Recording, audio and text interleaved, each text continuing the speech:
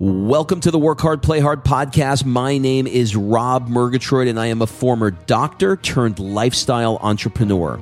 Each week, I interview some of the best minds on the planet on the science of achievement and the art of fulfillment. Today's episode is a mini-sode that we call Fri-Date with the Wife. In these mini-sodes, my wife Kim and I deconstruct the strategies that we've developed over the last decade to not only grow personally, but to turn our struggles into lessons and create fulfillment in all areas of our lives. Excuses are over. It's time to live. Let's dig into today's topic. Well, happy Fri-Date to you, my lovely wife, Kimberly. Happy Fri-Date. Hey, you know what we're going to talk about today? What are we talking about? We are going to talk about the 6 human needs that my Lord and Savior, Tony Robbins, came up with that has completely changed our lives. And they're going to learn 3 things.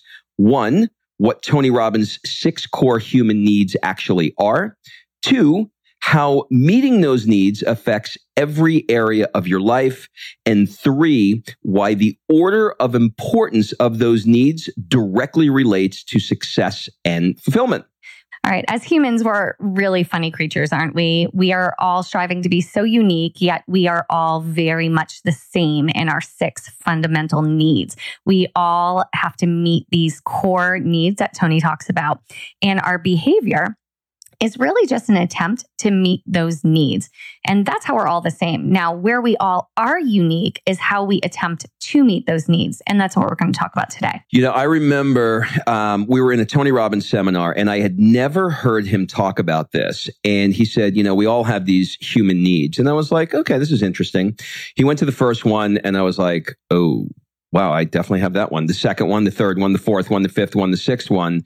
And even after I heard all of those needs, I was like, well, I definitely have them, but I wasn't sure how it applied to my life directly until I left the event and realized that my entire life is driven by those needs and more particularly the balance of all of those needs. So let's start with the first point. So the first point is understanding what the human needs are. Kim, can you lay out the 6 human needs? Sure. The first need is certainty. I don't know anything about that one. Okay. I don't know anything about, well, first of all, define what certainty is. Yes. Certainty. If you are a certainty junkie named Rob Murgatroyd, raise your hand. He is a certainty junkie. And, you know, again, this is not a bad thing. You have to have certain things in your life. Get it? Certain things in your life. But not everything in your life needs to be or should be certain. Okay, so by definition, it's, you know, the assurance that you can avoid pain and gain pleasure. But let's broaden that definition just a little bit. I mean, it's not like, you know, pain like the gym or pleasure like, you know, watching an adult movie. Oh my God, that's where you went? That's where I went. Sorry. It's not that kind of pain or pleasure. What it really is you don't want to be, or I'm speaking for myself, I don't want to be uncomfortable if I can avoid it. So I'm always looking for a way to make certain that I know it's going to work. Okay. So number 2, in the way the world in the universe functions is uncertainty. Yeah, God has a sense of humor, as he says. Or we like to say variety is another good way to describe that. So this is the need for the unknown, for change, for new stimuli. This is quite literally the opposite of certainty, and they both have a place. Uncertainty. Say that 3 times fast. Tony Robbins says in the seminar, he's like, how many people like surprises?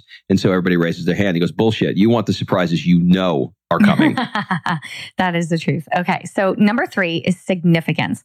So significance is something that some people battle. They chase it too much. They try to suppress it. But this is the desire to feel unique, important, or special, or needed. I mean, just the phrase significant other, it tells you exactly what that is. And 99% of people in some point in their life have a significant other. So number 4 is connection. And that's a strong feeling of closeness or union with someone or something. We all have a desire for love and connection as humans. And that is actually a need that is part of who we are. Okay. Number 5, growth. That's expansion of capacity, capability, or understanding. And that's why you're listening to this podcast, I'm sure, because growth is important to you. Number 6 is contribution, a sense of service or focus on helping, giving to, and supporting others. So that's what they are. All right. So let's talk about how you meet these needs and how meeting these needs affects everything that you do in life. Okay. So here's where, the comedian of the universe, God, whatever you want to call it, comes into play. So you have certainty and uncertainty, which are a paradox. Okay. You need both though. So my husband, I'm going to use you as an example. He wants to control 100% because he wants certainty. So he wants certainty. What, you're laughing at me? No, I'm just listening. I'm paying attention. You're paying attention. You just want to know what's about to come out of my mouth. All right. So his need for certainty also creates the need to control everything, because the only way to be certain is to control every single aspect of your day. Checklist, everything. Checklist 24/7, checklist on top of checklist, micromanaging every aspect.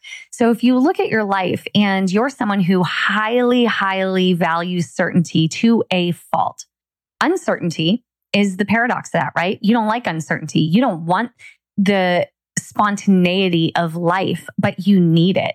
Some people swing the pendulum too far one way, and then they need to swing it all the way back the other way. What I've learned is that everything in life, like you said, is a paradox.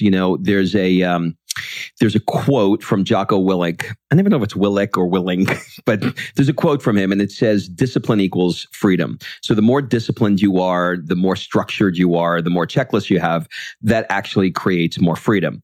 And then there's other people who would argue with that and go, I don't want to have any structure in my day. I just want to let the day unfold. And I think if you swing the pendulum too far in either direction, then you wind up in trouble. And I have a tendency, as my wife has pointed out, I think 4 times now, that I have a tendency to lean a bit on the certainty end of the spectrum. All right, let's play a game. We're going to Greece for a month, and we have like a dozen amazing friends joining us for 10 days. Yeah. What number revision of the schedule that you have made for these people for 10 days? What number revision are you on of breakfast, lunch, dinner, sunset, after drinks, before drinks, all of it? Well, the answer to your question is 5. Okay. But I don't. And how many times have you? I have to tell you, I don't even find that to be that high. No, but that's okay. How many times have you reviewed revision 5 in hopes for revision 6? That's a better question, and it's silly. And if you would just allow me to pull it out one more time to just do like a dry run. We are going to be doing this 3 times a day for the next 2 weeks. Every day, and I know it. And here's the reality. Guys, you want to know the key to marriage? Acceptance. I accept this about you because I also know that you all throw that out. And if the wind of Mykonos takes us, you will shift as needed. And so you are a certainty junkie, but you also like to go with the flow a little bit. Do you know why? Why? Because I'm here. No. Because I'll tell you why. Because the certainty allows me to be certain that if the shit hits the fan and it's a horrible, like we're all like looking at each other going, what do you want to do? I don't know. What do you want to do? I'm like, I got you. I got you. We're all taken care of. Now, if something better comes along, then I can modify it. But as long as I got my backup plan, I'm good. Let's talk about significance and connection paradox. So significance and connection, or connection/love, let's call it. Those are a paradox as well, because if you spend too much time and effort gaining significance, then the love and connection can suffer. So you can love all over people, love all over yourself, and love and connect all you want. But you do have a need to feel significant. And you can meet that need, and as we're going to talk about in a little bit, in healthy ways or unhealthy ways. So if you're someone right now, because there's like multiple types of people, right? There's the people that go after significance, like Rob. Go back to your 30-year-old brain, or maybe your 28-year-old brain, something like that, and think about, what were you after? Like, you wanted to what? If you could put it in one sentence. It's so hard to answer this because I have done so much work in this area, but the short answer was that I wanted to feel significant through the purchase of things that people would look at and say, oh, he has that, therefore he's significant. I mean, if I looking at it through my 50-year-old eyes, I know exactly what I was doing. I mean, if you want me to be specific, look at me in my Porsche, look at me in my big house, look at me in my Mercedes, look at me in my boat, whatever it was, that was very important to me to make sure that I appeared significant. Now, I have to tell you, at the time, having not had this pointed out to me, I was very much on autopilot, just going through those things and just... How is the fulfillment of that? Empty, and there is no fulfillment. It's actually a pit, and that's what led me to some significant changes in my life, because I realized that all these things I was doing for significance really weren't all that in a bag of chips. Okay, so I remember the moment that this shifted in your brain.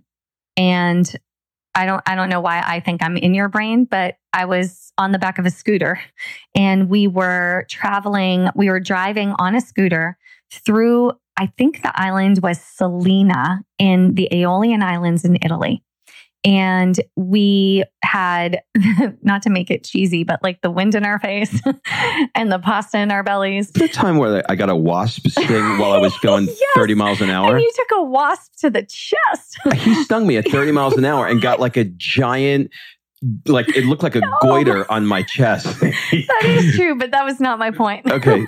You just took me back to that time, and I all of a sudden I started getting a twitch in my chest, and I was like, oh. Yeah, okay, continue. Oh my Sorry. God. Okay. So, but I remember this, and I remember we drove out after you got stung by a wasp, and we drove out to the very end of the island. And that island at the very end, it looked like Maui or something. It looked like Hawaii. It was like cliffs. And I remember you looking at the scooter and you were like, I am having the best day. And this experience, this freedom of driving this scooter with the wind in my face, and I think I'm going to give up my Porsche and get a scooter. And I mean, I looked at him like I thought he was nuts, but he wasn't. And he literally came home, traded in the Porsche, and got a scooter. And he looked like the moped guy riding around basically until we had Sophia. And then I made him sell the scooter because I felt like he'd get killed. He's not a good driver. So, but that was, I feel like that was a super pivotal moment in your significance, because then you were challenged. People were like, where's your Porsche? And you got a scooter, but it was about freedom and the feeling of freedom and not the feeling of significance. Yeah. I mean, that's true. And it wasn't so much, actually, as you're telling that story, it wasn't so much the scooter or the 911. It was the fact that I needed to be able to know that I was okay as a human being, as crazy as this sounds, without a new 911 Porsche. Yeah. But so one more story about significance, because it's so funny. You know, when you have something in your life that is out of whack, right? So when you're pushing too much energy into significance, as you were so honest about, the universe gives you these moments to kind of check you and to bring you back to reality. And one time we went to LA and we were staying at Shutters. And we went and rented a car, and we had rented a convertible sports car, but they didn't have any left when we got there. So the only car they had was this weird ZZ Top. Do you guys remember? I don't know what it was. I think it might have been like a Chrysler or something. And it was like burnt orange. Do you remember like the ZZ Top car? It was this weird thing. It was like super popular for 4 or 5 years. And Kim is like, oh, let's just get it. I'm like, no. We ordered a convertible. We're in LA. Let's get. And she's like, no. Who are we going to see? I'm like, okay, that's true. Well, we pull up in front of the hotel.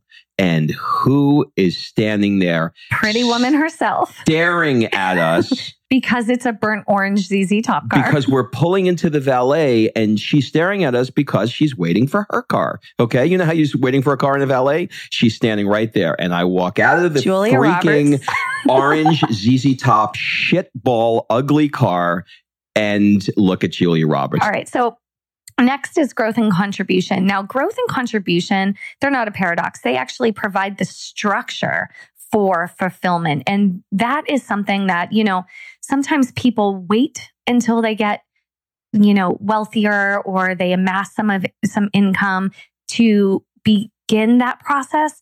But that's something that really should be put into your life immediately if you want real fulfillment in life.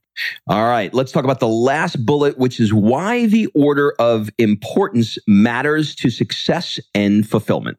Okay, so now that you've ordered all of your needs, each person puts these needs into a unique order of importance. And I remember when Tony had us do this, and I think I was 26 at the time. I promise you, my 26-year-old reptilian brain was putting this in a very different order than my almost 40-year-old brain.